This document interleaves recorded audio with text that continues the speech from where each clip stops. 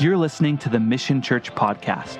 Each message comes from our Sunday morning gatherings where we worship in community, study God's Word, and grow in our faith together to the glory of Jesus Christ.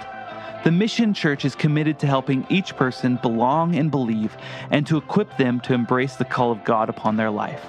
We pray these messages will build your faith and encourage you today. Title of the message is The Fall of Man. And what a fall. Oh my gosh. We're going to see just how huge of a fall it is. We're going through the book of Genesis verse by verse. I think we're in like 8 or so weeks right now of the study. And here's what we've seen. We've seen God make the earth, speak it into existence, time, space, and matter out of nothing. And he created all of it, and he gave it to man. He places man in the perfect, beautiful garden, the Garden of Eden. And last week, we spent all of our time just looking at this amazing garden. Imagine God creating a garden. I've seen some nice gardens, but when God makes a garden, oh my gosh. And it was wow. I mean, it was amazing. The size of a country. It had just all the trees and everything that God had made. It just was the perfect environment for man to be in. It had a waterhead that was so lush, so luxurious, that it went into 4 major rivers. I mean, this was a giant garden.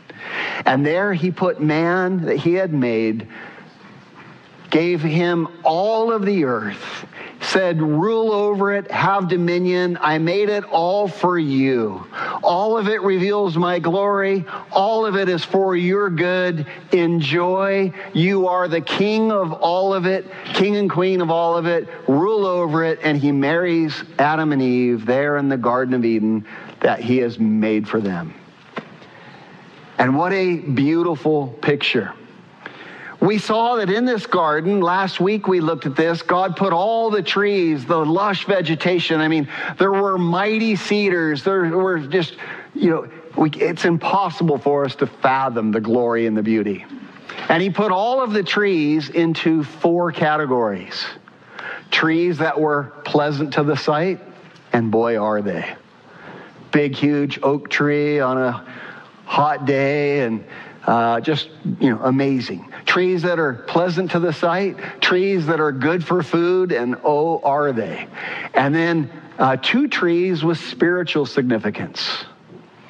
A tree of life. A tree that they would partake of and not age. A tree that they would partake of and their bodies would be rejuvenated. A tree of life. We talked a lot about that last week. And the 4th tree was a tree that was important to God. It was the tree of the knowledge of good and evil. The tree of the knowledge of good and evil. And God said, hey, Adam and Eve, I invite you into a relationship with me. I created all of the earth for you. I created you for me. And God invites them into a relationship with God. And God says, this will be the token of our relationship. If you want to be in a relationship with me, do not partake of the tree of the knowledge of good and evil. And so we saw that God gave it a very interesting name. We looked at this in depth last week. Did they gain any knowledge of good by partaking of that tree? Not a chance. They gained no. God should have called it the tree of evil, right? That's all it was. But God calls it this. And we looked at this last week just as a way of review. Super important. Here's what God was teaching. Here's what God is showing us. Here's what God was asking of them. Do not decide for yourself the knowledge of what is good and evil. Do not let me do that. Why? Because you're not qualified. Well, I think it's okay if that's not the way this is going to work. If you want to be in relationship with me, Let me say what's good, and let me say what is evil. And this is something that man still wants to partake of today, right? We've got our ideas. Well, I think it's okay. We love, as long as two people love each other, that's all that matters. No, that's not all that matters. And that might seem right to you, but it'll end in heartache and heartbreak. And God has a far better plan. He's far wiser. And God says, hey, listen, don't do what is right in your own eyes. Don't decide for yourself the knowledge of good and evil. Instead, don't partake of that tree. Instead, let me decide what is good and evil. And here's what's amazing. God says you can eat of every tree in the entire earth. You can do whatever you want. He marries them. You can make love. You can travel. You can ride a zebra. You can climb on a Tyrannosaurus Rex. You can do anything you want. You can slide down the waterfalls. You can do anything you want. It's all good. The only thing I don't want you to do is to partake of the tree of knowledge and good and evil. And you say, why, God? Why? Why would you ruin this perfect earth with that tree? Why even put it there in the first place? Here's why. Your relationship with God is that important to him.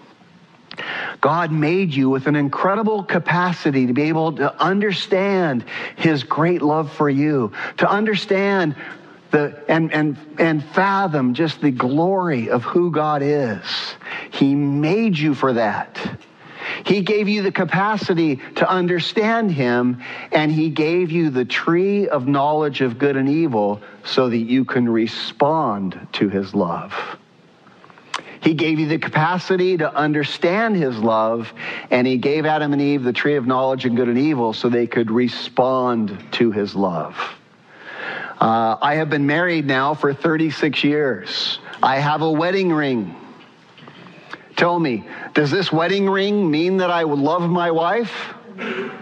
No. This wedding ring is merely a symbol. It's merely a token of the vows that I made to her to love her in sickness and in health, in adversity and in prosperity. It's a symbol of the vows that I made. And that tree was a symbol of the relationship that man had with God. You can choose to be in relationship with me, or you can choose to go against me. And so this is the perfect garden that God has set. And in having this capacity, man now has the ability to have a real and genuine and intimate relationship with God, which was the whole reason that God made man and the entire universe for that relationship. And so these are the Garden of Eden. This is God's plan. This is what God designed. And there, Adam and Eve dwelling in it in all the glory, walking and talking with God in the cool of the day, abiding in him, able to ask him any question, enjoying an intimate relationship with each other and with their Creator, the way God designed it to be. And now today, we will look at the fall of man. And I tell you, it is a tragic fall. Are you there in Genesis 3? Follow along as I read. Now the serpent was more cunning than any beast of the field which the Lord God had made. Let's stop there for a second. What do we learn? The serpent is more what? Cunning than any beast of the field. The most cunning creature that God ever made. We know that this serpent is Satan. And Satan is a spiritual being, and he manifests himself in this serpent. We don't know what serpents look like then. We know what they look like now after they fall, but they were probably a glorious creature before the fall. And he manifests himself in a serpent, and God says he's more cunning than any beast of the field. What does cunning mean? Well, I have a definition for you on your screens. Take a look at this. Let me hear you read this. A loud voice together. Cunning, having or showing skill in achieving one's ends by deceit or evasion. Interesting. And the serpent was more cunning than any creature ever made. I want you to know we have a very worthy adversary. He is brilliant. He is way smarter than we are. And he is the most cunning creature that has ever been created. That sets the stage of where we're going. And he said to the woman, "Has God indeed said, you shall not eat of every tree of the garden?" Do you notice what happens here? Has God said you should eat of every tree of the garden? First thing I want you to see there is a relationship with the devil is not Freddy Krueger, Friday the 13th, right? Not like that at all. As a matter of fact, it's very subtle. As a matter of fact, he's talking about who? Talking about God. Talking about God's word. He's even quoting God's word. Has God said you shall not eat of every tree of the garden? He actually uses all the words of God's word and he just twists them a little bit. God actually said that, but the order of the words was different. He said you can freely eat of every tree of the garden.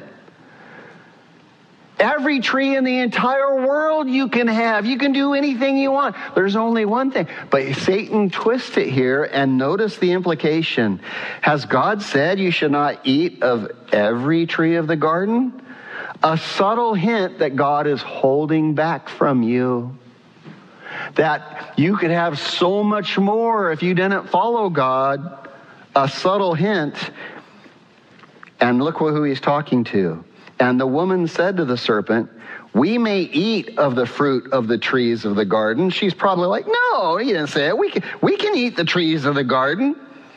But the fruit of the tree which is in the midst of the garden, God has said, you shall not eat it, nor shall you touch it, lest you die." What's interesting is that it would appear that Eve adds to God's word right here. When God spoke to Adam, we don't read anything of him saying, touch it. We only read of him saying, you shall not eat of it. And Satan now talking to Eve. Why is he talking to Eve? Why isn't he talking to Adam? Here's why. He's the most cunning creature that was ever made. And he knew that Eve was made differently than Adam. He knew that she was way more emotionally in tune and emotionally gifted than Adam was. He knew that Adam was more mechanical, more engineering, and he wants to appeal not to that side, he wants to appeal to the emotional side. And he comes to Eve and he's trying to appeal to her emotions to get her, hey, has God said? And maybe God's holding back on you. And how much of God's word do you know? And she adds a word, you shouldn't touch it. And now Satan goes, oh, that's good for me. I'm advancing on the position. Why? Because now maybe she can touch it. And when she touches it, nothing will happen. And when nothing happens, and then she'll think, oh, well, maybe I can eat it and nothing will happen. And we see how dangerous it is to add to God's word. Secondly, why is she talking to Satan in the first place? That doesn't seem smart, does it? Can I ask a question? Why are you? I know Christians who pray to Satan. They say, Satan, I rebuke you, or Satan, whatever, stop hassling. Not very smart to do. The Bible never tells you to go and say, Satan, I rebuke you. The Bible says, if you're having problems, call upon the Lord and let the Lord rebuke Satan. Do not be talking to Satan, period. Talk to who? Jesus. Talk to Jesus. And if you're having a problem with Satan, man, I get it. Talk to Jesus, right? Here's what I know. Here's what I know about God, about this struggle between good and evil.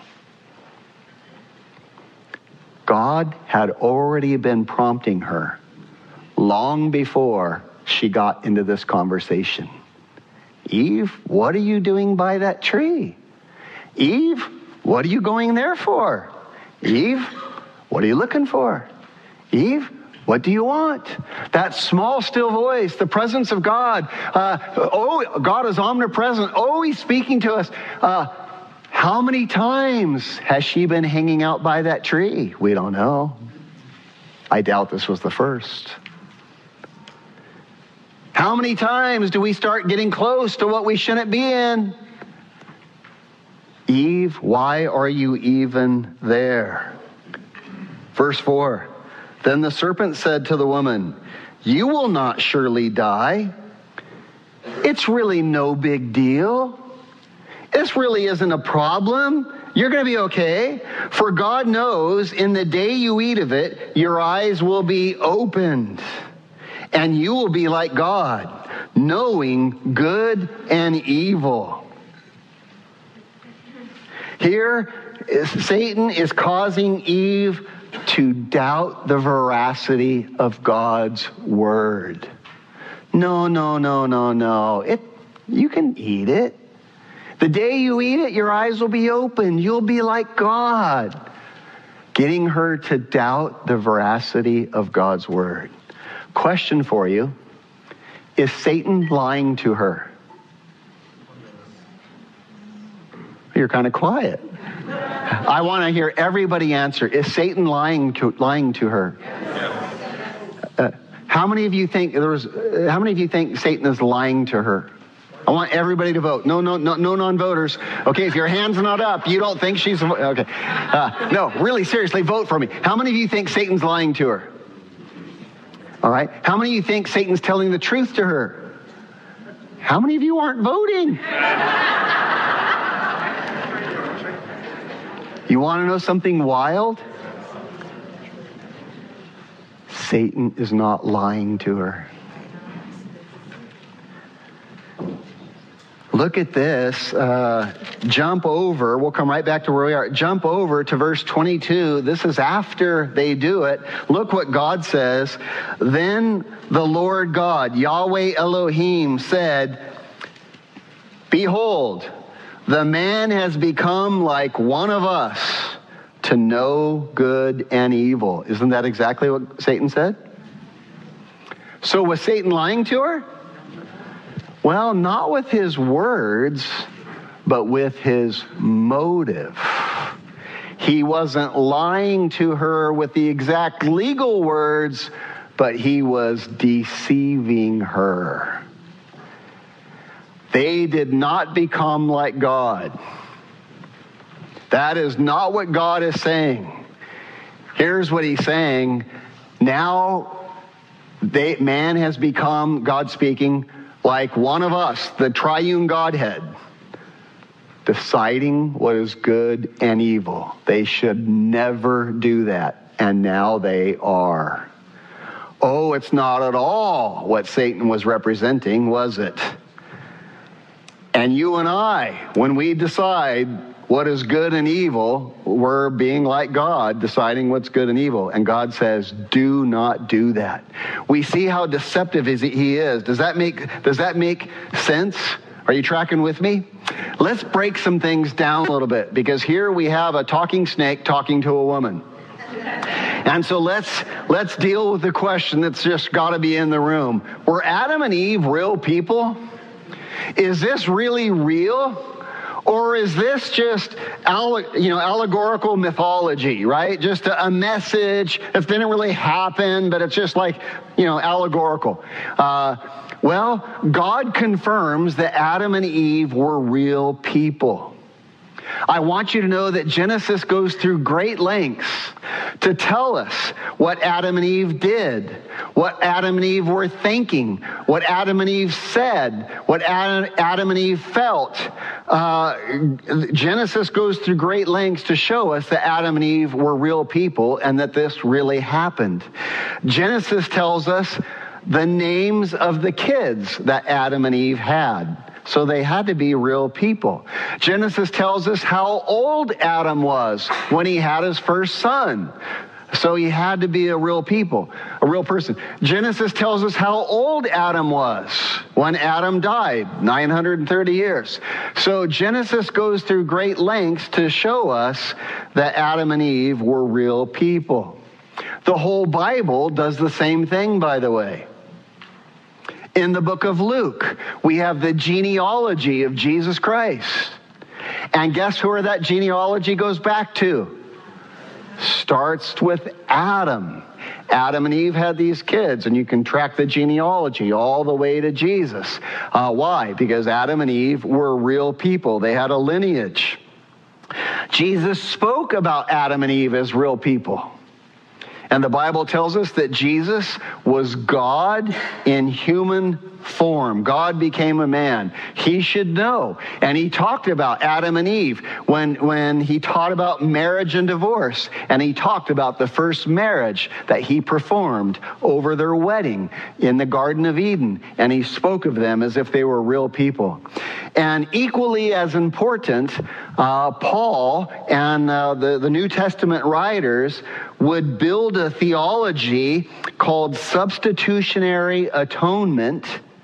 It means that when I deserve death, something else takes my place, and they would say that substitutionary atonement is built all on the fact of Adam and Eve being real people. It goes something like this. There's the theology that says sin entered the world through one man, and that righteousness entered the world through one man. The first man is Adam. The second man is the second Adam. His name is Jesus. Here's why it matters. Well, from that first man, we inherited something. What did we inherit? Sin. How many of you chose to say, "Oh, I'll take an inheritance of sin, please. I'd like a double portion in my inheritance"? No, none of us would choose to have an inheritance of sin. You inherited it from a man. I want you to know something. The Bible would say God actually allowed that to happen for your blessing. You see, after Adam and Eve sinned, God could have said, "Sorry, Adam and Eve, I'm done with you. I'm going to make Bill and Sue, and we'll see how they do." And Billy Boo Hoo, right? God didn't do that. Why?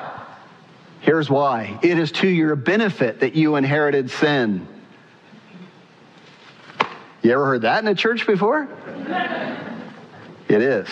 Why?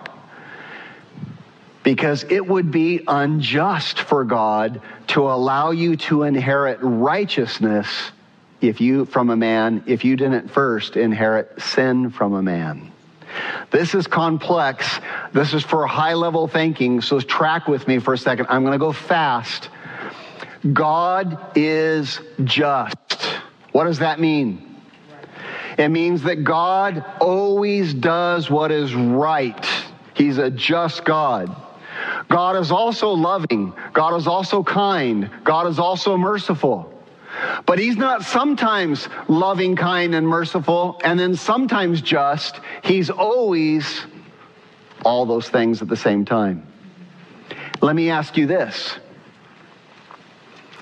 If there was a rapist and a murderer and a thief, and he had hurt people badly, and he stood before a courtroom, and the judge said, you know what? I'm going to take all your punishment and I'm going to let you go free. You would say that was kind. You would say that was loving. You would say that was merciful. But would you say that was just? I wouldn't either. I would say you're an unjust judge. And you know what? Satan would say the same thing in the courtroom of you and I. You're going to let David go free of all of his sin? Are you kidding me? After what he did, and you're going to give him the righteousness of Jesus Christ as a free gift? God, you're loving. God, you're kind. God, you're merciful. But God, you are not what? Just. And he would be right. He would be right. He would be, I'm going to use this word, damn right, because I would deserve damnation. And it would be unjust for God to give me the righteousness of Jesus Christ free? Are you kidding me? That's not just. And Jesus, our defense attorney, would stand up and say, excuse me, how did David receive his sin nature? Answer, he inherited it from a man. Therefore, Jesus would say, it is just for me to allow him to inherit a righteous nature as long as it comes from a man. And now you understand the gospel more fully. Now you understand why God had to become a man to purchase our redemption. And that theology is wrapped up in this sentence in Romans, that Jesus is both just and the justifier of those who believe in him. On the cross, he made it just to pay the punishment of our sin because we inherited sin from Adam. And now we can inherit perfect righteousness from the second Adam, Jesus Christ. Does that make sense? Wow, the wisdom of God. Who is like him? And the Bible tells us these things. 1 Corinthians 15 on your screens. Let me hear you read this. Just as death came into the world through one man, now the resurrection from dead has begun through another man. Let's look at that. Who's the first man that death came through? Who's the second man that the resurrection comes through? Jesus. Yeah, let's go on. Just as everyone dies because we all belong to Adam, everyone who belongs to Christ will be given new life. There is only one way into the kingdom of God. You have to be born again. Going to church won't bring you into the kingdom of God. Saying 10 Hail Marys won't bring you into the kingdom of God. Reading your Bible won't bring you into the kingdom of God. Only one thing will bring you into the kingdom of God: being born again. How are you born again? You say this: Jesus, I believe that God so loved the world that he became a man and died on a cross in my place. And if you love me that much, I want to know a God like that.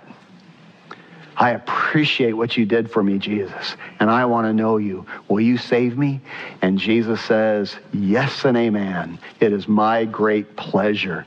Look at this next verse in Romans 5. Look at this.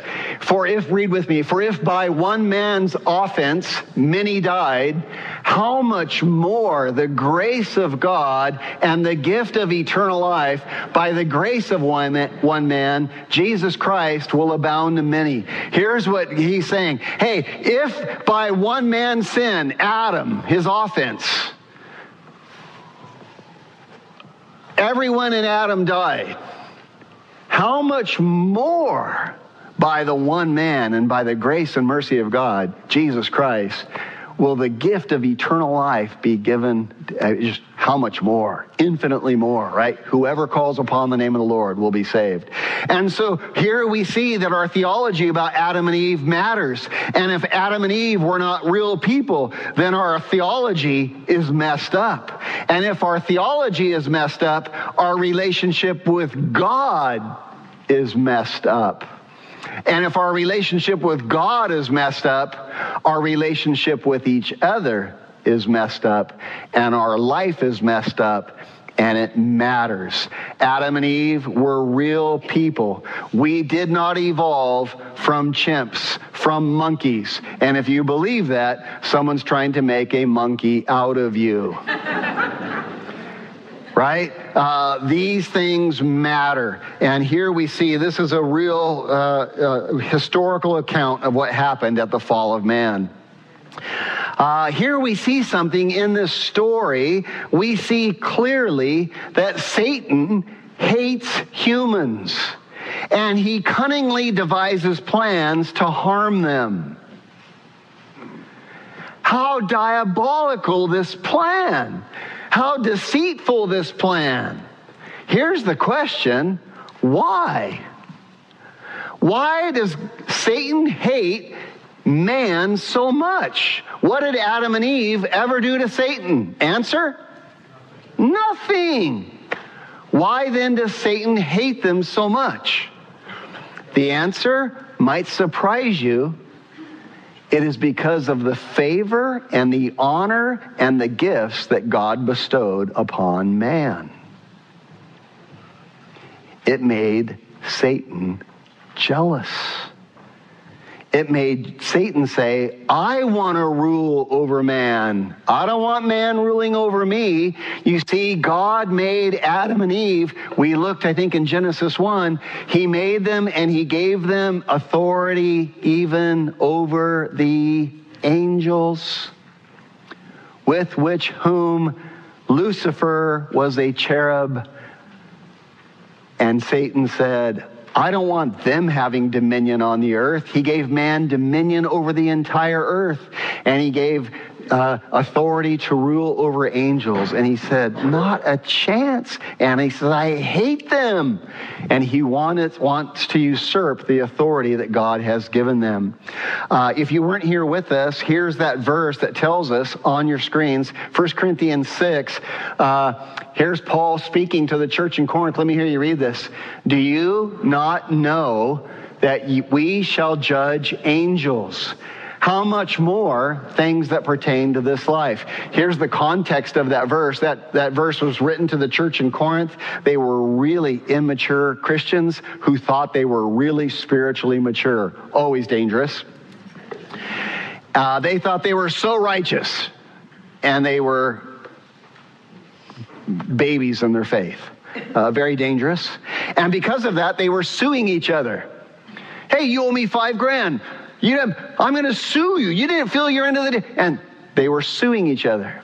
And Paul says, hey, why are you taking a brother to court, and why going to a court in front of a judge who's not even a believer? Isn't there a wise man among you who can mediate this dispute? Don't you know that you're going to, what, judge angels? Shouldn't you be able to govern over small little things like money?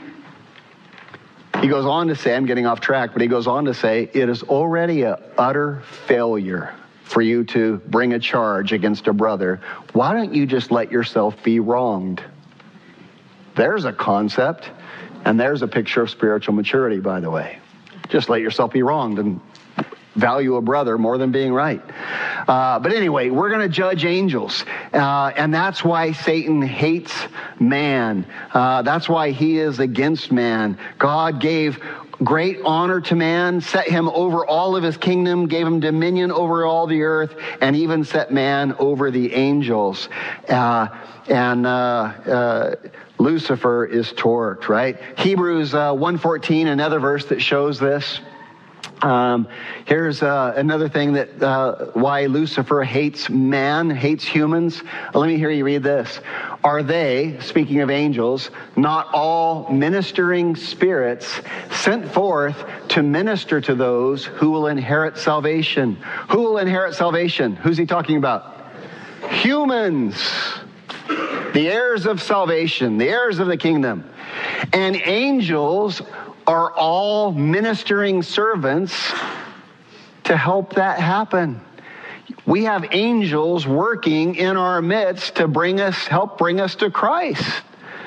There are also fallen angels working to do everything they can to what? Keep a person from coming to Christ. Paul would say in Corinthians, do you not know that we wrestle not against flesh and blood, but against principalities and powers, against a spiritual host of wickedness in the heavenly places?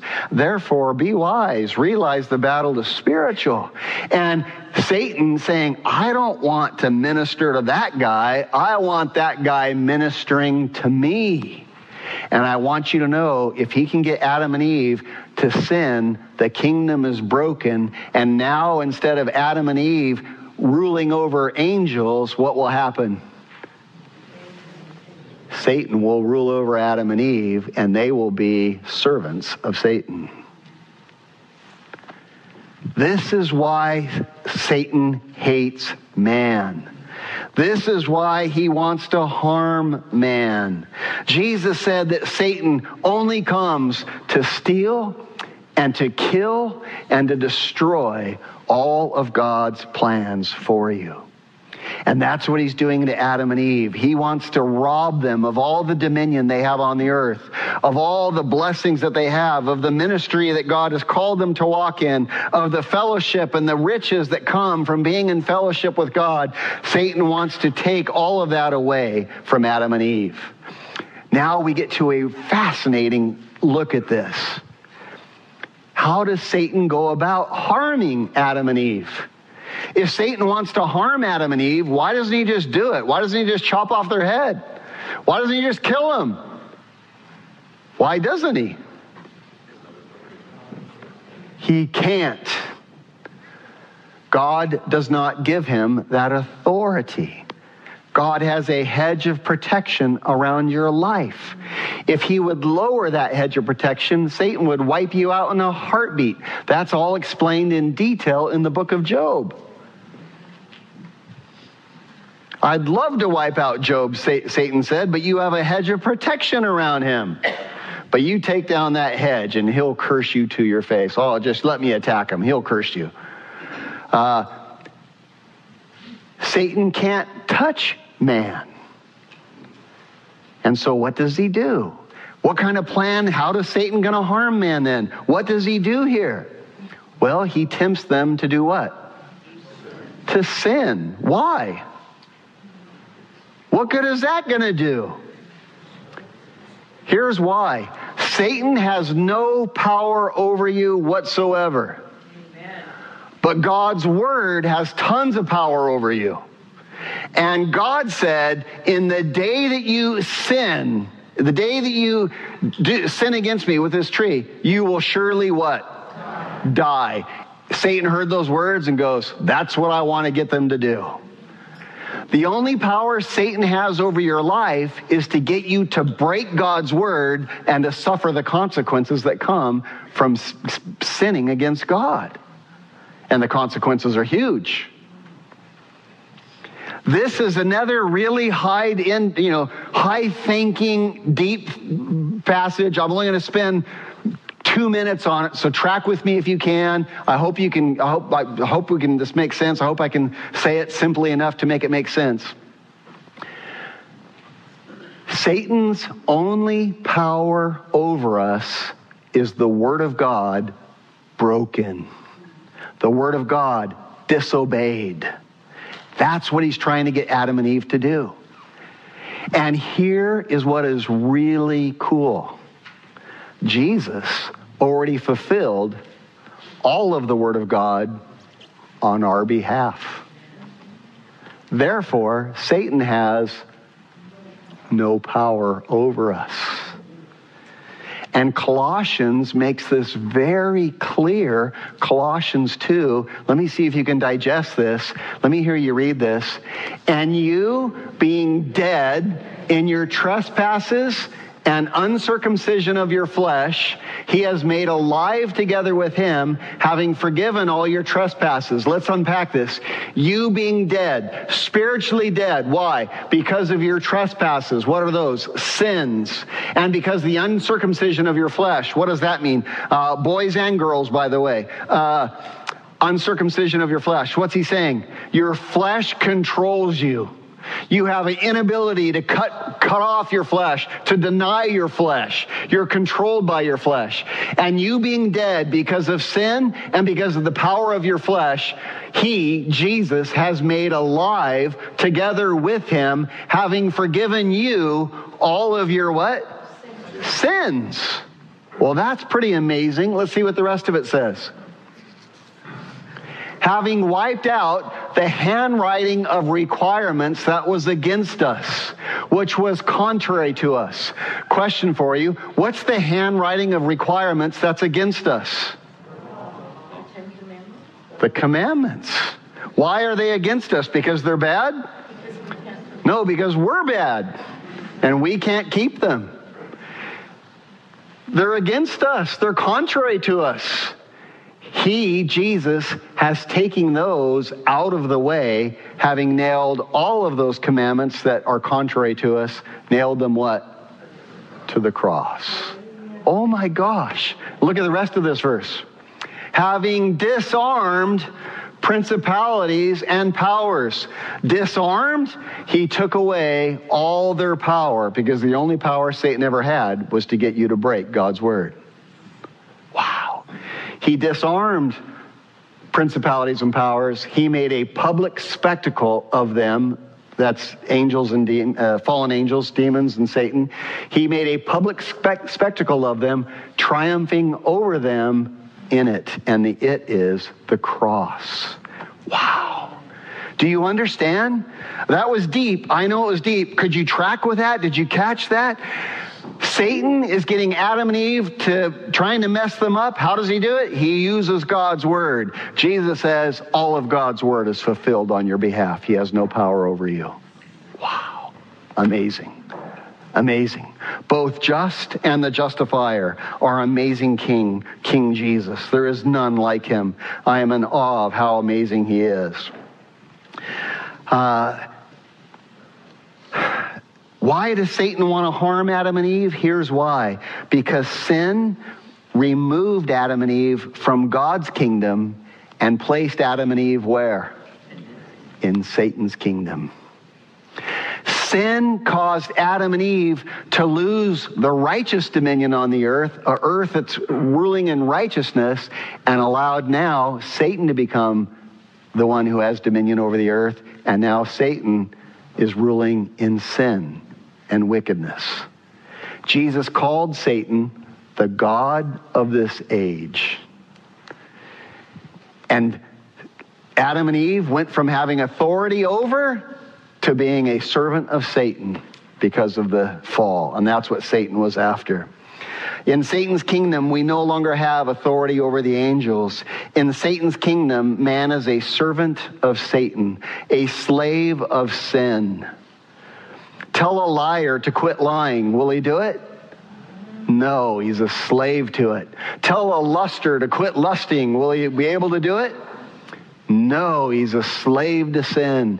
And that's what happens. We move from being in a kingdom of righteousness into a kingdom where we're slaves of Satan. It's hard for people to believe that if you're not in Christ, you're a servant of Satan. But that is the entire truth of it.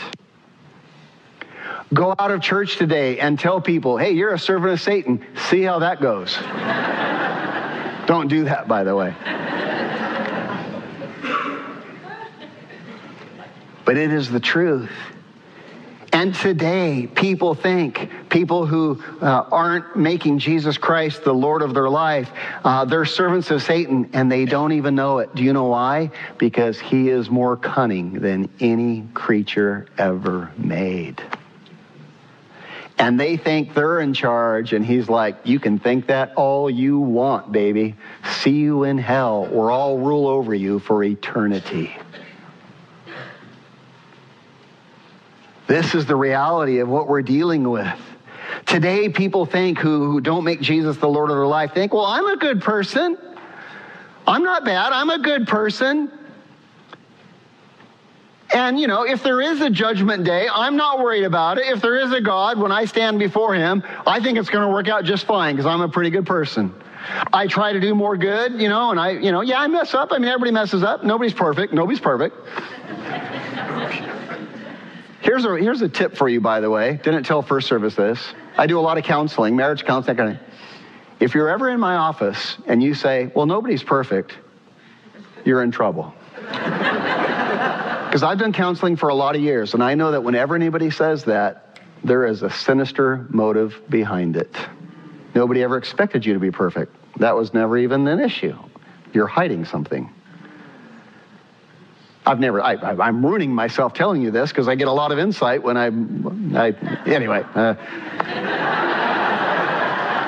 Back to the sermon, David. But they say, hey, well, nobody's perfect, but hey, when I stand before God, I can do more. As a matter of fact, I got some questions for God. God, why did you allow this to happen in my life? And I want to know, and I'm going to ask God some questions. No, you're not. No, you're not. My friend, I want you to know something. You are not on trial.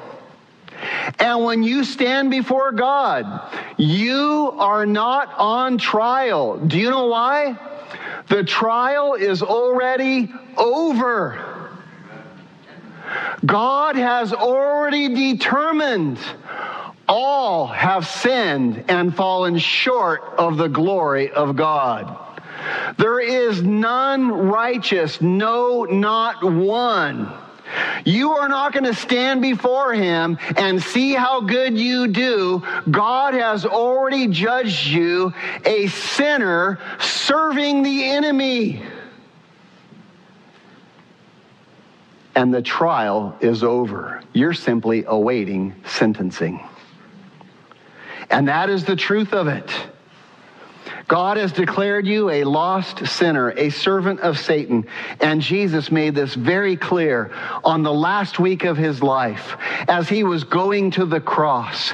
There's only days before he gets there. And he made this very clear. The trial is already over. Take a look, John 12 on your screens. This is Jesus speaking. Again, a lot to take in. This is deep. Hang with me. Put your thinking cap on. Jesus speaking. He's going to the cross, and here's what he says. Read with me. Now is the judgment of this world. We'll stop there. What? Now is the judgment of the world? Yes. The fact that I need to go to a cross reveals that all have sinned and fallen short of the glory of God. The judgment is already done. The judgment was done before Jesus ever came to the earth. God had already determined that all are under sin and that all are on the enemy's camp. And even when we were enemies against God, God sent his son into the world that we might be born again and be taken from the enemy's team and brought onto God's family. Now is the judgment of the world. It already is. It's happening. And now the ruler of this world will be cast out, Jesus says. Will be? The ruler of this world? Who's the ruler of this world? Who's he talking about? Satan. Yeah. Adam and Eve had dominion, and they lost it to Satan. Adam and Eve were the ruler of the world. Now they lost it. Satan is the ruler of the world. And Jesus says, now the ruler of this world, Satan, will be cast out. When? When? When?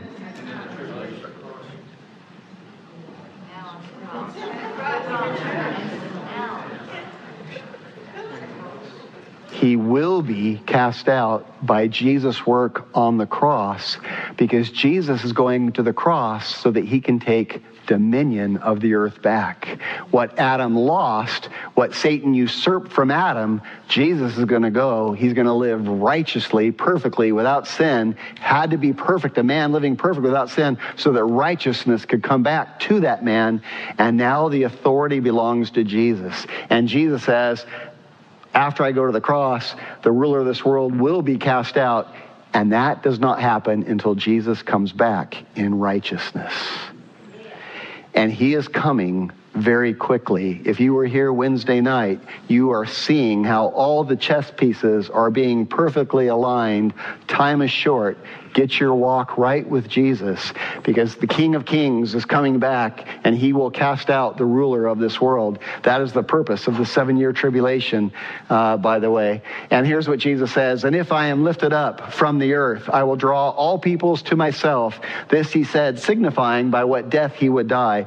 Lifted up means the cross. He's talking about signifying what death he would die. He says, listen, the world has already been judged. You're all sinners. That's why I'm going to the cross. There's no other way. This cup can't pass. I'm going to the cross, and if I go to the cross, I'm going to try to draw all people to myself, and he's trying to draw you to himself right now. He's reaching to you. He's calling you. He's bringing you to himself. That's his goal. That's his desire for us. And so here, God's word, just amazing. The judgment of this world is over. Here's the verdict. You're either in Jesus Christ or you're a guilty servant of Satan. There are no other positions. And King Jesus is coming back to take dominion of the earth and to restore it. Notice how sinister Satan's plan is here. Look what he says. He's more cunning than any beast of the field. Has God really said you shouldn't eat of every tree of the garden? God's holding back on you. He's talking about God. He's bringing God language, but he's deceiving.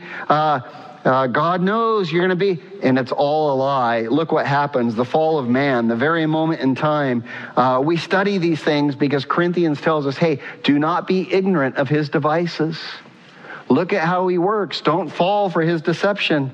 Look what happens. Here's the fall. One verse, the fall of man. Here it is, verse 6. The entire fall of man in one verse. Is that not crazy? Verse 6 is the fall of man. So the woman saw that the tree was good for food, that it was pleasant to her eyes, that as a tree desirable to make one wise, it appealed to her pride. Satan fell by his pride. Eve fell by her pride. We are easily deceived by our pride when we start thinking more highly of ourselves than we ought to think. Do not do it. That's what Satan appealed to Eve with, and he deceived her. She was already great because she was a daughter of God. When she thought that she would be wise, she took of its fruit and she ate, and she gave also to her husband with her, and he ate. Here it is, the fall of man. Eve was deceived. She believed that sin was better than obedience to God. She thought the forbidden fruit looked better to her than everything that God had prepared for her. What a deception. And suddenly her emotions were excited. She thought, wow, this looks so good. This sounds so good. It's going to make me wise. She was deceived. She thought, wow, maybe God's way isn't the best. Maybe this other way is better. Maybe God is holding back on me. Hey, I want you to know, if you're single here and you are thinking, you're looking and you're going, hey, maybe I can have it now. God says, no. Don't think your way is better. I have good things planned for you. Just stay in my plan. But whatever it is you're facing, man, stay on the plan.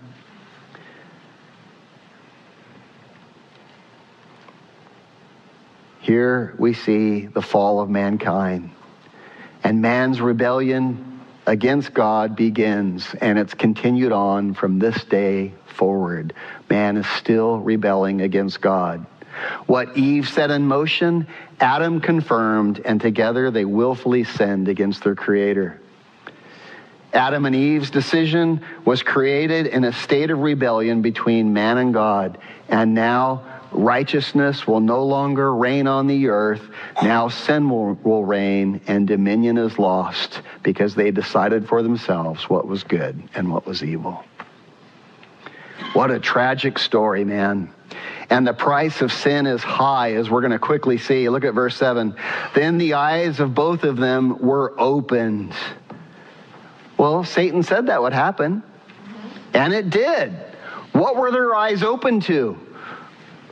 More wisdom? More intelligence? Are they far better now? No. What were their eyes open to?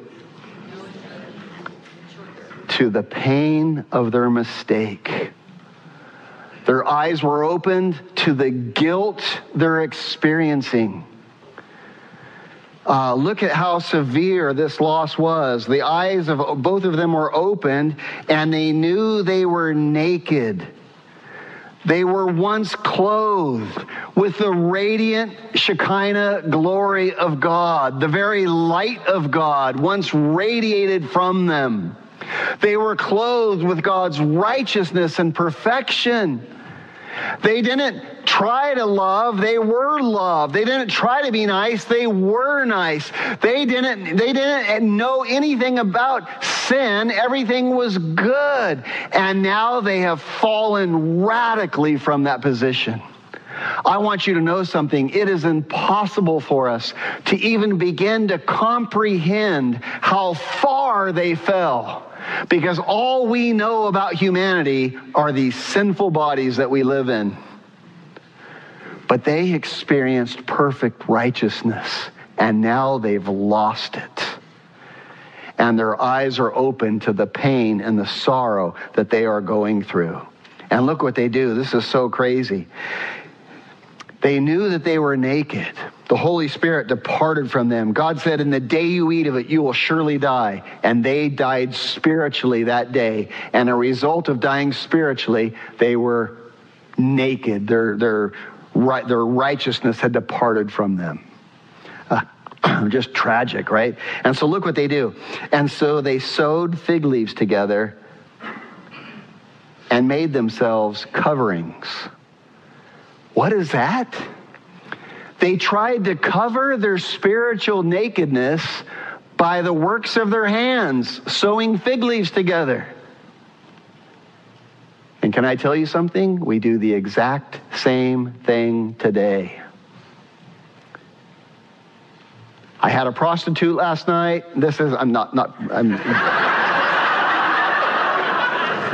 I had a prostitute last night.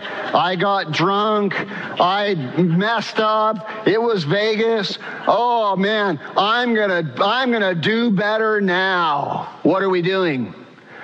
By the works of our hands, we're trying to cover our spiritual nakedness. Oh, I'm not gonna drink anymore, man. That's it. You know what I'm gonna do?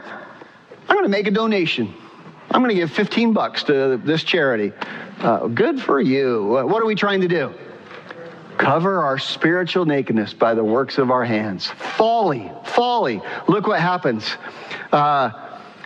They heard the sound of Yahweh Elohim walking in the garden in the cool of the day.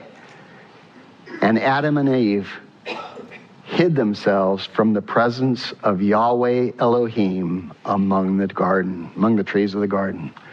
They went hiding. How tragic.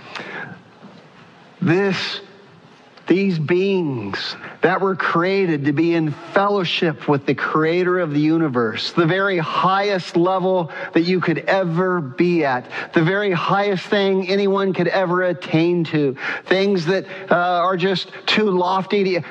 Is created to be in a relationship with God, and now they're hiding from God? Oh, how tragic the fall. How tragic. Question, Adam and Eve, why are you hiding? Didn't you make coverings for your nakedness? Well, it seemed right to Adam and Eve. It seemed logical in some way to try to cover their spiritual nakedness by the good works of their hands until they were in the presence of Yahweh Elohim. And suddenly they realized their covering was worthless. There are a lot of people who say, hey, I am confident when I stand before God, man. I do so much good work. I go to the soup kitchen once a week, and I gave a kidney to my brother, and God is going to pat me on the back and welcome me and be glad I'm there when I finally get there. Man, I'm so good. Buddy, you are fooling yourself. And that makes sense to you right now, but when you stand in the presence of Yahweh Elohim, you will hide because you are painfully aware of how naked you are. Oh, how tragic this loss. Here's what I want you to see. The consequences of sin are horrific. Do not be deceived. They died spiritually. They lost their spiritual clothing. They're now separated from God. They're living in fear. They're hiding from God. They were once clothed. They were once the apple of God's eye, walking in fellowship with Him. And now they are bankrupt. The wages of sin is death, and it carries such a high price. Sin often looks good and beneficial when we're being tempted. Satan was prompting them, yeah, go in, do it. You're going to like it. It's going to be great. Yeah, do it. It brought nothing but pain and death. Adam and Eve are broken. They're guilty. They're miserable. They're naked. They're condemned, and they're hurting. And I have a question for you. Where is Satan now as God's looking for them? Where's their buddy Satan? Oh, he doesn't want to talk to them now. He's no friend now. He doesn't care about them. He doesn't care about it. He hates man. And if you've ever watched anybody in addiction, he lures them in. Oh, it's going to be so fun. And then he gets them bound up and he lets them rot in their misery. He is cruel. And it is so sad. Sin destroys lives. Listen to me. If you are here and you are contemplating cheating on your spouse, you better ask Adam and Eve, was it worth it?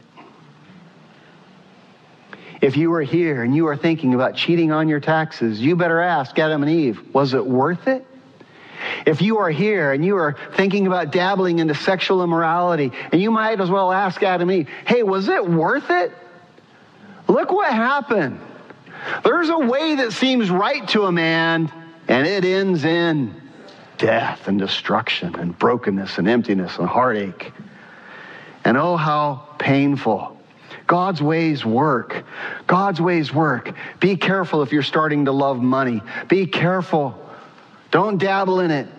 Ask Adam and Eve if it was worth it. Let this lesson go to your heart. God's ways work. And when you walk with Jesus as the Lord of your life, it will bring you abundant life. You'll be born again. You'll have joy and peace. Obey Jesus and your life will be rich. It will be abundant. You'll be a better man. You'll be a better woman. You'll be a better lover. You'll be a better spouse. You'll be a better parent. You'll be a better leader. You'll be a better neighbor. You'll just be more full of joy. God's ways work. And when we walk in them, they're a success.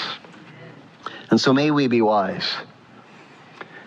I am so thankful that God comes looking for them. And let's wrap up with these final verses. I'm going to ask the men to prepare the elements to pass out. Verse 9. Then the Lord God, Yahweh Elohim, called to Adam and said to him, where are you?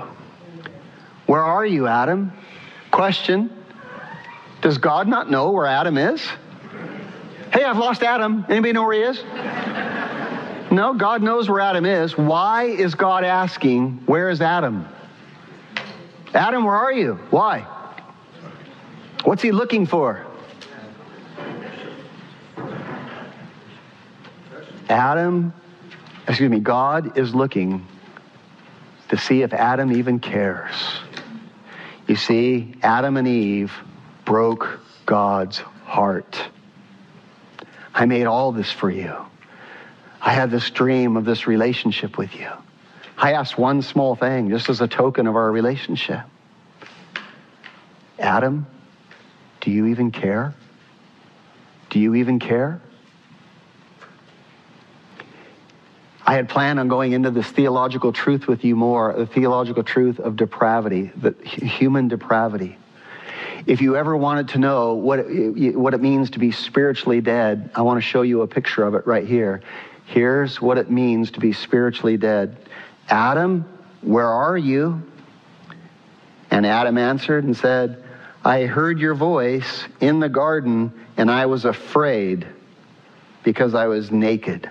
Adam's guilt discovered, and Adam's result of guilt is he's hiding, trying to make himself look better than he is.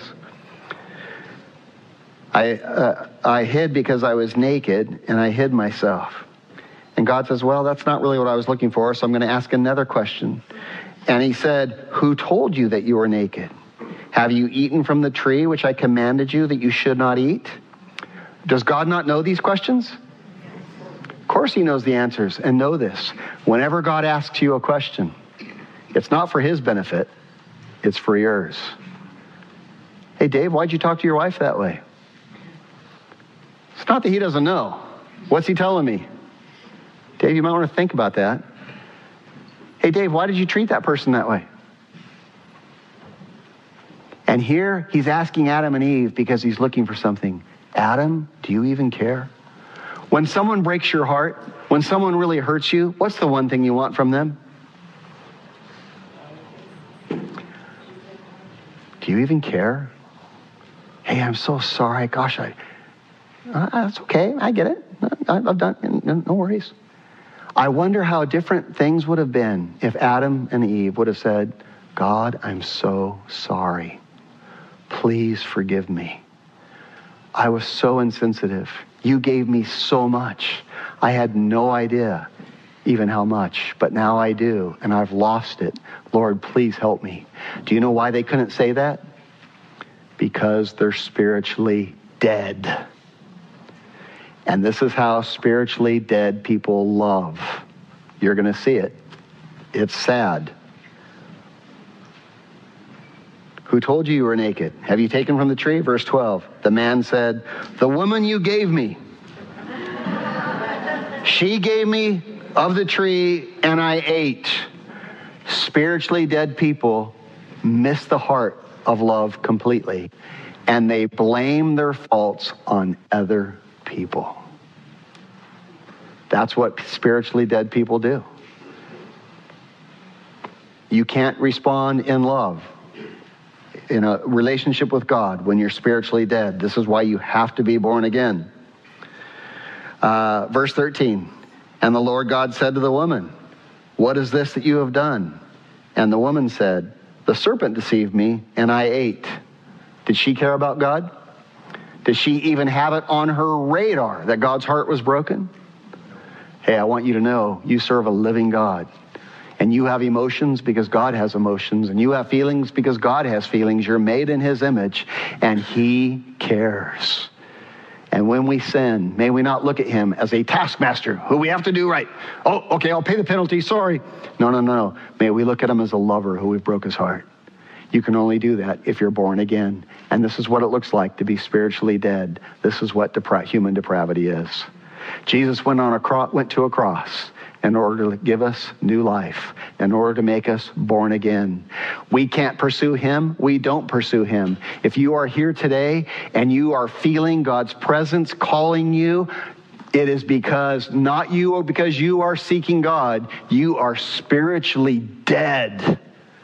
And you won't answer any better than Adam and Eve unless God enables you and equips you and gives you life. And if he's offering you that right now, you would be wise to take it. Because you can never get it on your own. You can only get it if he gives it to you. If you would like to make Jesus your Lord and Savior, if you would like to ask him for forgiveness of your sins, if you would like to be born again, Jesus says, call on me. Psalm 145, whoever calls upon the name of the Lord will be saved. Whoever calls upon the name of the Lord in spirit and in truth, not in pretense and falsehood, but in spirit and in truth, whoever calls upon the name of the Lord will be saved. Say a prayer right where you are. Jesus, thank you so much for loving me, even when I was a sinner sinner working in the enemy's camp. I want to be born again. I believe that you died on the cross because you love me. And I believe that you paid the penalty of my sin. And I want to be born again. I want your righteousness given to me as a free gift.